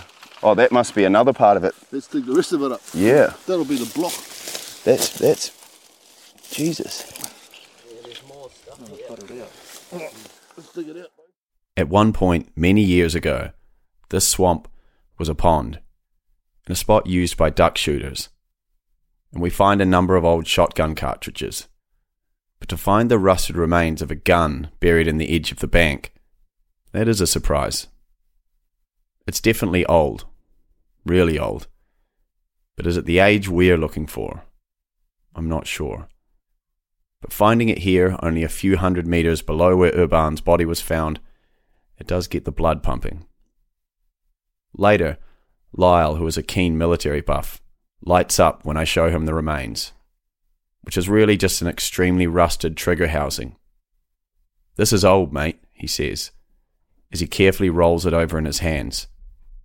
He places it as possible late 1800s, a far cry from our 1989 time frame, but seriously interesting nonetheless. The following day, we attack Parakawai again, this time with the kind permission of landowner Rick Taiketo. We have leave to search across the stream from the old batch, and when we're working through the thick bush, we make an eerie discovery. An old homemade hut, long abandoned to the elements, with rubbish and old furnishings strewn through the bush. It's so hidden in the jungle, you'd miss it if you didn't know it was there. And I quickly realise exactly what this place is. It's Darren Lindsay's old hut. The one he built by hand, using anything he could find. It has no running water or power, but features a home-built pot-belly fire. We find newspapers from the early 90s. It's been empty a long time. If Darren Lindsay did steal items out of the car, which it seems almost certain he did, then surely, at some point, he would have brought them here. So we fan out in search of anything that could be Heidi or Barnes. And soon enough, we make an interesting find. Yeah, so Ray's located a woman's belt, which, you know, it's pretty old. Like, we sort of take a guess that it's probably around the period we're looking at, but just sort of thrown to the side of this hut out into the bush. So, you know, obviously we'll check that belt. And these look real out of place. They look European or something. They do. And that fork. Yeah. Like the fork was over here. Found it all here, so it's almost like you know, some. They don't look like a New Zealand thing, eh? That's what I was thinking. It's medical like kit don't. thing. Well, are they just Cleaning like kit. cup? Are they just cup? They're placed like for a cup to go on top, are they not? Well, that's are they coasters? That's what I'm picking. Yeah, but they don't look like a New Zealand design, do they? No, that's right. They don't. Coasters. I haven't seen. But you imagine like a bag of cotton buds. So like a bag of. Okay, well let's. You know what I mean? Yeah, good work, Paul. And you just found that because of that. I mean, that is that definitely was period. here. That's got to be like 80s, 90s for sure. Yeah, no markings on it, but. So we've got let's. Just unusual, you know. That's like kiwi. No, that's actually extremely unusual. Good work. Okay, yeah, let's sweep this area a little bit. But the discovery of Darren Lindsay's old cabin is interesting, in that it's in the close proximity to the location of the old batch on the Taikato farm, and the front gate to the Parakawai forest block, and also to the private campground where Lyle found the bags of clothes. The bush is far more overgrown today than it was in 1989. It certainly seems that if something was happening in this area, Lindsay would have known about it. So we're searching. We're in the last hour or so of where we're going to be searching for this first weekend. And, we had some interesting finds today, whether they're related to the case or not. We don't know, but definitely some things to check out. Right now we're searching up above, a bit higher up above Barnes' body, and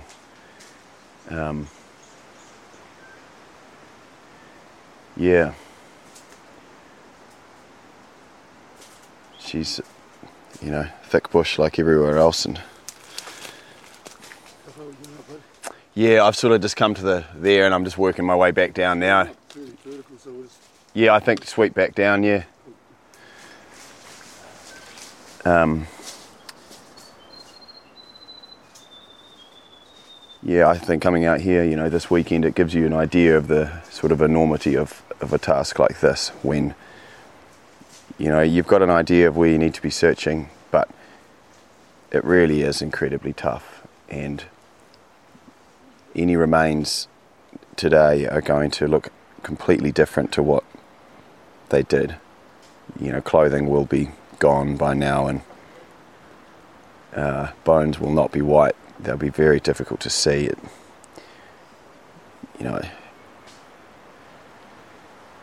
does become a bit of a miracle situation, but the reality is this, that if we don't try, no one will.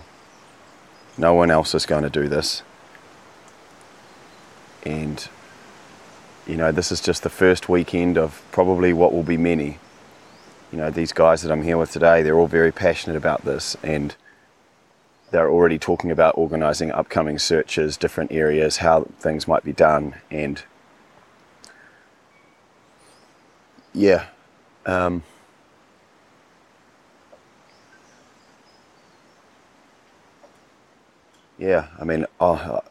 I'll move on from this case in terms of I will have to go on to other cases, but it's never going to be closed for me until we find Heidi. It's been a hell of a journey this season, and when I started it, I never could have expected that it would become what it has, and that we'd uncover, that I'll uncover what I have with the help of, these witnesses and other people that have helped along the way. And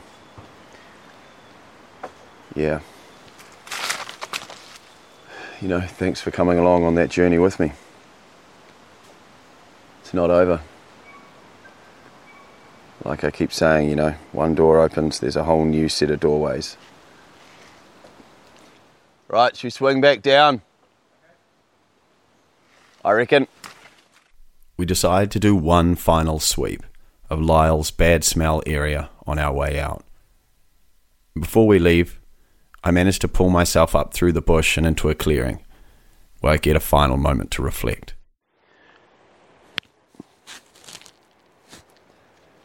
I've just come out of the top of the bush and just by myself. Everyone else is sort of down, finishing up the last bit of a search of this area near where Lyle smelt the smell, and sort of just standing on the bit of a knoll and looking out over the bush.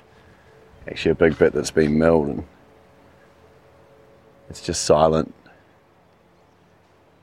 Wind is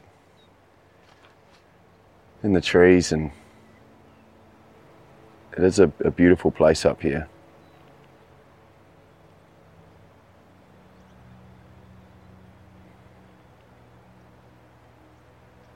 Yeah, I have this feeling, even though this is technically the end of the podcast, that this is far from the end of this story.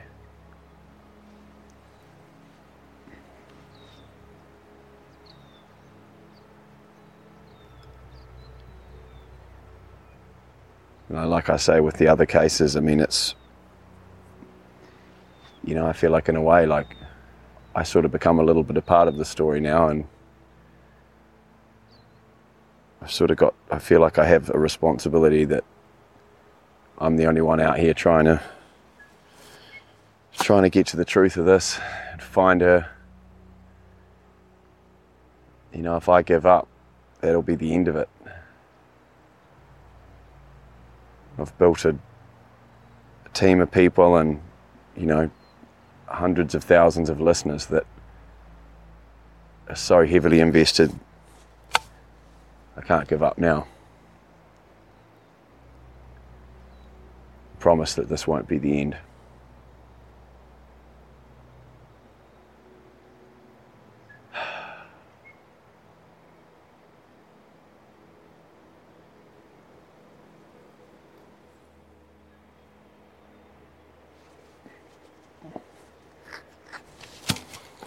Right. Gonna head back down, and I think we'll probably wrap it up, and everyone's pretty tired, and we'll regroup and make a plan of attack for next time. Like I said, this is only the beginning. What we can say is that we can tick off this area, that we've searched this area and as good as it can be searched. And we'll just start looking in the next best place. But I think we all feel that swamp below Urban's body is an area that we should be looking. Right. Back into the bush. Our convoy makes one last trip out the gate and down through the ford of the Otahu River. Everyone tired after 2 difficult days searching in thick bush, but still feeling motivated. I can already hear talk of further searches and new plans of attack. Oh well, cheers guys. Yeah. Yeah, I mean at the end of the day, like we've ticked off that area, that first one, and had some interesting finds today though. Yeah, that sleeping roll is pretty interesting. I mean,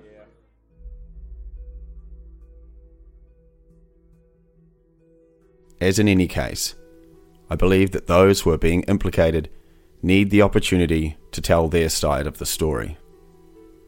I've previously made an attempt to contact David Tamahedi through his brother John, who replied to me politely and said that 34 years after David's arrest, the case has had a devastating effect not just on the victim's family but also their own, and said he supports his brother in his appeal. He said he would contact David to release his number to me, but I'm yet to hear back. Finally, I decided to attempt one last person.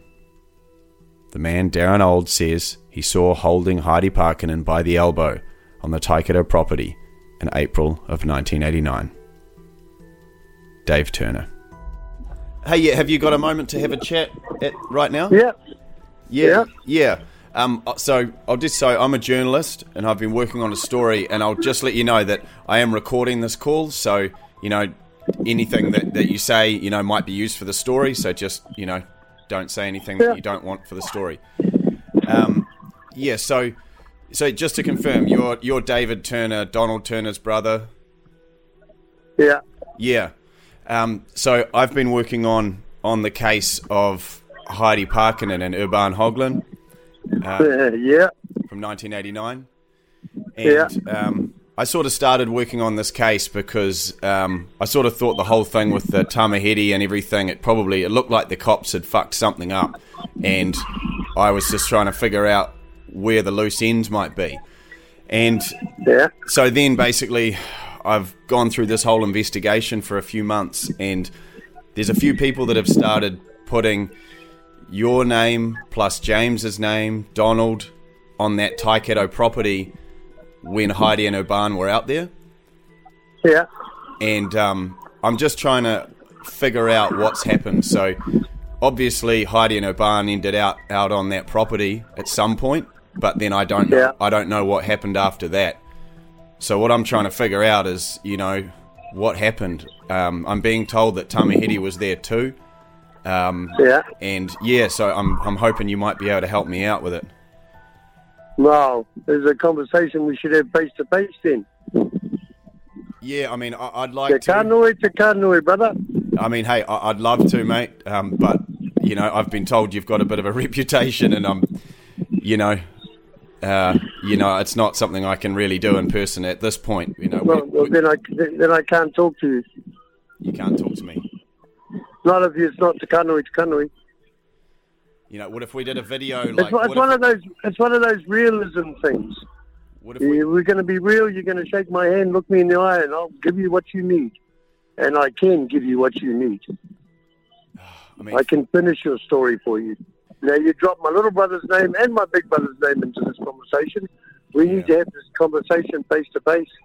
Yeah. Otherwise, I can't help you, and you'll miss out. Yeah, I mean, your story will be incomplete. So, I'll tell you that right now.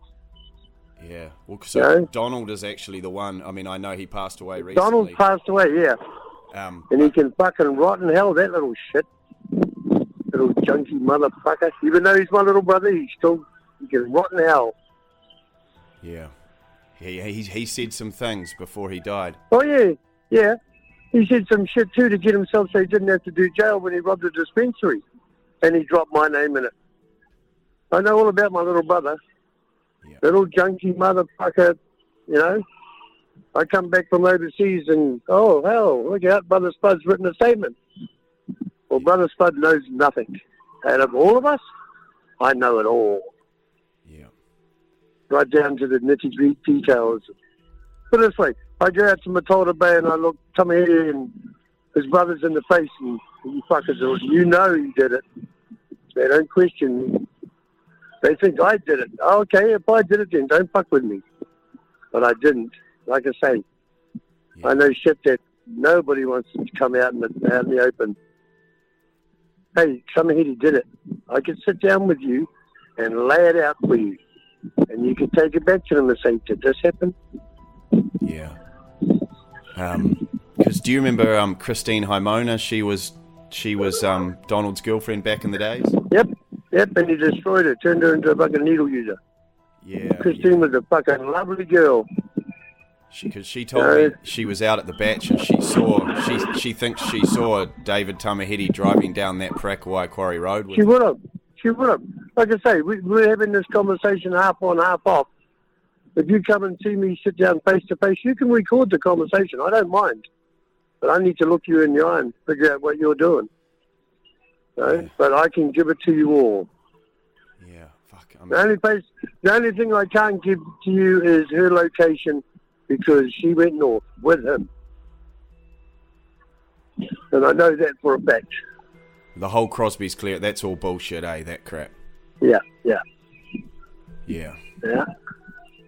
Like when I come back from overseas, I had the homicide squad from Tim sit down with me and put those photos in front of me. And I looked at him and said, "And what?" Oh, your little brother said, "Yeah, my little brother can say a lot of fucking things. If you idiots believe him, and it's entirely up to you." Yeah, because I don't know who you've been talking to, but you're bringing up some names out of the past. That's for sure. Yeah, it was just some people that I don't want to throw their names into it just at this point. Why not? They threw mine and my brother's names in there. Yeah. I fear nobody. Yeah. I have no issues with anybody. Anybody got issue with me? Well, come and get some. Yeah. But I am an honourable man. Yeah, I mean, I want to trust you. I do. I really do. No, it's entirely up to you. I don't. It doesn't worry. No skin off my nose. Yeah. Yeah. Okay. Yeah. I mean, so while I've been doing this, I've found some new witnesses that have placed Tamihiri driving the car with the Swedes in it. You could place whatever you like. I know it all. I override everybody that everybody said. There's a couple of things that no one said that happened that, it's quite strange. But okay. I can finish your story for you. Where are you based these days? I can take you right up to when they left the Breakaway. Okay. My nephew's at Bound Urban, carrying a roll of fucking chicken mesh to go and build a cage to grow dough. Yeah. They call me Bear, by the way. Yeah. Oh, sorry. Yeah, they do. Yeah. But you know what I mean? It's part of that. Like self-preservation too. I mean, yeah, you do have a past, and I suppose, and I want to trust you, and I know that you've probably changed and stuff, but I haven't changed. Oh, you haven't changed. I have not changed, but you are no danger to me, so you have no fear. There's no drama when it comes to you. I don't mind journalism. I don't mind journalists. Okay, so we could meet maybe in a cafe or something like that. Yeah. Oh yeah, make it public. Yep. But like I say, I need to look you in the eye so you know I'm telling you the truth. And I can verify everything I've got to say, but I can finish your story up to them leaving the Breakaway. And when I say them, I him and her, David Tamihiri and the female. I can take you right up to there, and I can tell you how I know that. Yeah. But I'd rather be looking you in the eye for it. Yeah, I mean, I appreciate that. And there's no drama on me. The police have got nothing on me. Whatever my little brothers have got nothing on me. Otherwise, I'd be locked the fuck up. And that doesn't scare me. Yeah. But they got nothing. You think about it and let me know. You got my phone number. Okay. Are you available sort of like most of the time kind of thing? Yeah. Okay. Whenever you're ready. Okay, mate. All right. It's a part of my life that needs to be closed, so I'm over it. Okay. But I'll talk to you if you want to. Okay. You figure it out and let me know, eh? Okay. All right. Awesome, Bear. Okay, thanks, mate. After this call, I agreed to meet with David in person. Clearly, he has information that is key to this case. He agrees that I can bring someone with me, and a friend puts me in touch with a security expert known as the Russian. Pull this up. So I conducted a POIRA, or Person of Interest risk assessment, which is basically a risk profile and assessment of the individual that helps me identify any measure and assess risk of the person or organisation that I'm looking at. That gives me accurate and current advice to plan accordingly. Clearly gives me some ability and flexibility to plan against probable threats, or in this case, a worst case scenario. So those considerations for me with this fella here was, is he a violent person, known to be volatile? Does he have a history of or known to carry or use weapons or firearms? Were there any high water or mental health issues? And his relevant medical history, including alcohol and drug use. They gave me a picture of who he was, a general profile of who he was, and what minimum measures I had to put in place. Based on the intel gathered, I assessed him to be medium to high threat risk level. With a day and a time planned, at 7 a.m. on the morning of our interview, I received a text from Dave Turner asking who I worked for and why I was researching this case. I told him I was an independent journalist and I felt the police had done a poor job as Heidi had never been found. He told me they did a pretty good job because they got the right man. He went on to say that he didn't trust me, that I wasn't working for someone, that I had to be getting paid, and his final words were that he didn't believe me. And as I wrote my reply, the text window disappeared. He'd blocked me. So we never did get that meeting. It's quite possible that Turner may think I'm surreptitiously working for Tamihiri's case, trying to find evidence to help in his appeal. Or perhaps there's something else I don't know. But whatever the case may be, it seems clear that Turner knows the rest of the story, or at least a version of it.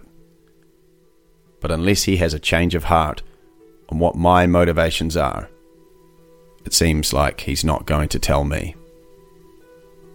But in our brief conversation, I feel confident that, while it's murky, and it's likely no one will ever know the truth, the real truth will be found on that farm and in that valley in the second weekend of April 1989, and not in Thames or Crosby's Clearing.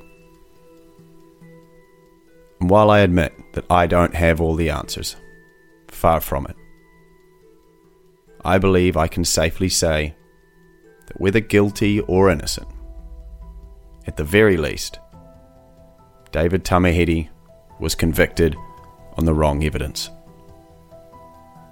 But I will add this final note, that both Murray Jenkins and Barry Lindsay gave me 100% positive identification in their minds that it was David Tamihere they saw, and no one else. I specifically asked Barry if it could have been David Turner, and he said no, it was Tamihere. It's my personal belief that the New Zealand police had knowledge that there was more to this case in the early to mid-90s. The discovery of Urban's body in the wrong location, Darren Old's attempts to reveal the truth, along with Donald Turner's statement in the mid-90s, and Christine Haimona, surely had left police with no doubt. But it seems clear they were faced with a decision. Search for the truth and admit that Tamihere was not given a fair trial, but have the opportunity to really search for Heidi where you know she'll likely be found. Or alternatively, bury it, to keep him in prison, but at the expense of being able to find Heidi's remains.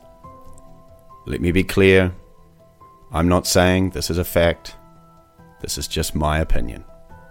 But on that note, let me leave you with this. It was a couple of years after we found Urban. I was at a party in Tauranga. Went back, I was living there, and it was just pretty random. I bumped into one of our neighbours. So I grew up there, and she asked me, she said, "Oh, you found Urban," and we started talking about it, and then a few other people were sort of listening in and that, and people asked a few questions and what I thought, and anyway, a few days later, I was at work. My mother had a plant nursery and got a call from a cop, and he said he wanted to come and talk to me about the case, and I thought it was a follow-up of some sort. And anyway, he turned up at our work and went out and talked to him, and he basically was there to tell me not to talk about the case. And I'd sort of said that I was surprised that there wasn't a retrial, because when we found Urban, he was in a different place to the circumstantial evidence that had been put forward, and he also had the watch on, which was a big part of the case against the man that was convicted for it. And I just thought it was a bit unusual that this cop, he said, I can't remember his name, but as I remember it, he said he was CIB from Auckland. I can't remember his name, but he basically come down here to tell me to not to talk about the case and not to. And he said, I remember him saying, maybe not his exact words, but the guy we got's a bad bastard, and if he didn't do it, he deserves to be in prison anyway, which may be true, but that means that if he didn't do it, there's some other bad bastard that was running around that did do it. So I would have thought it was more about finding out the truth of what happened, not just getting somebody for the sake of it.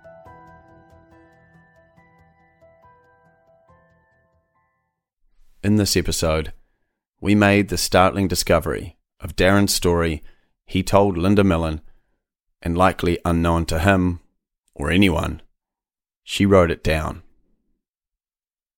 Consider this.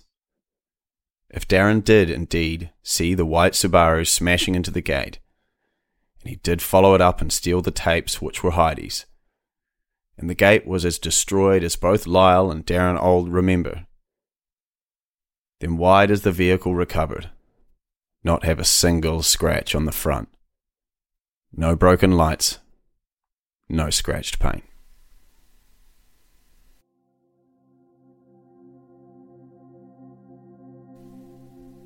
It's a case that made little sense, but captured the imagination of two countries and has consumed so many lives in an endless quest for answers as to who, why, and where. But if there's one thing that has stood above all else in my time investigating this tragic event, it's that every person I've met has just one motivating drive. And that's the same as my own. It's not to establish guilt, but simply to find Heidi, to send her home, to her family, where she belongs. And I believe we can now say, with almost absolute certainty, that right now, we're closer to achieving this than anyone has ever been in the 34 years of this case. What began as one person turned into two, and has now grown into an army of thousands. And while this might be the final episode, I can promise you one thing. It's not the end.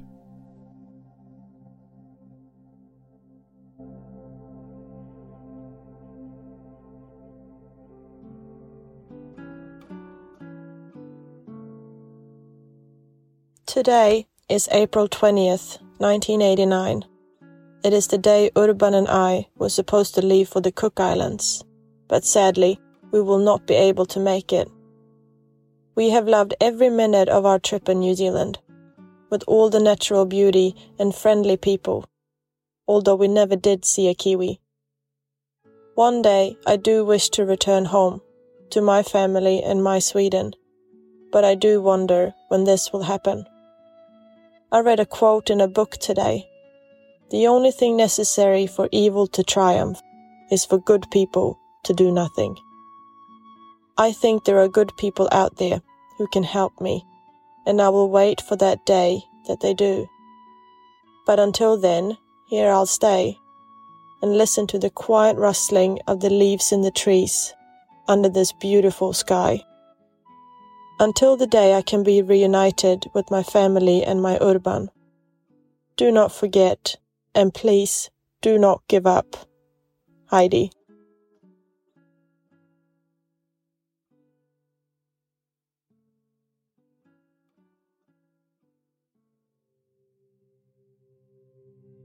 I'd like to say a special thanks to a number of people. Firstly, to Darren Auld, whose courage to speak up about the truth when all others doubted him has been the driver of this story. Without him, any chance of finding Heidi would have been impossible. To Alan Ford, who approached me many months ago with a hunch that something wasn't quite right with this case. Quite simply, if it wasn't for Alan, I would have likely never taken on this case, and the truth would have never been known.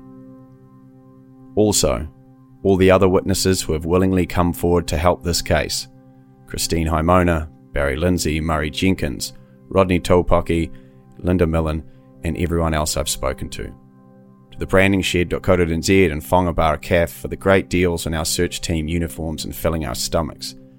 To all those involved in this initial search for Heidi. While I did cover all the primary expenses, they each contributed their own gas and their precious time and experience to make such a well-planned and executed search possible. I thank you. Their names are Alan Ford, Joe Ford, Daryl Howard, Marty Marsden, Paul Faulkner, Jason Donald, Gavin Lee, Jacob Masters, Ray Masters, and Ashley Dromgoole. And a special thanks to Lyle Bowen. I'd like to also add a massive thank you to my fiancée Ashley for having to put up with someone whose brain has been 90% somewhere else at all times during this 6-month investigation. As I'm recording this, it's 4 a.m. in the morning. I'm at the end of a 20-hour non-stop marathon to get this finished, so I hope I'm still making sense and I don't sound too tired. But finally, I'd like to thank you, the listeners, for your overwhelming support. This season has outstripped all others, and I believe you've recognized the work that's gone into it, and I appreciate that. Your support through listening to ads or as paying subscribers cannot be overstated. It seems crazy that I can live this life doing this for a living, so thank you. And, well, I guess that's it for Season 3. I suppose this is the point where I drop the mic, say I'll see you all very soon in Australia. Guilt is a Brevity Studios production. Written, produced and narrated by me, Ryan Wolfe. All opinions expressed in this podcast are exactly that, opinions, and are not a statement of fact by the podcast itself. All persons named are presumed innocent unless proven otherwise in a court of law. Voice acting in this episode, Anna Waddell as Heidi. You'll find further photos and video on my Instagram, RyanWolfeNZ, and I highly recommend you join the discussion with thousands of other Guilt listeners on Facebook at the Guilt Podcast Discussion Group. Guilt is a 100% independent production. We've never received a single dollar in taxpayer funding. You can support us to continue to make great content, plus get ad-free listening, bonus episodes and early release by becoming a Brevity Plus subscriber on Apple or Acast Plus. You'll find the details in the show notes of every episode. If you really enjoyed this season, feel free to make a donation if you wish. You'll find the donation link in the description of this episode. Thanks again. This podcast was written and edited without the use of AI.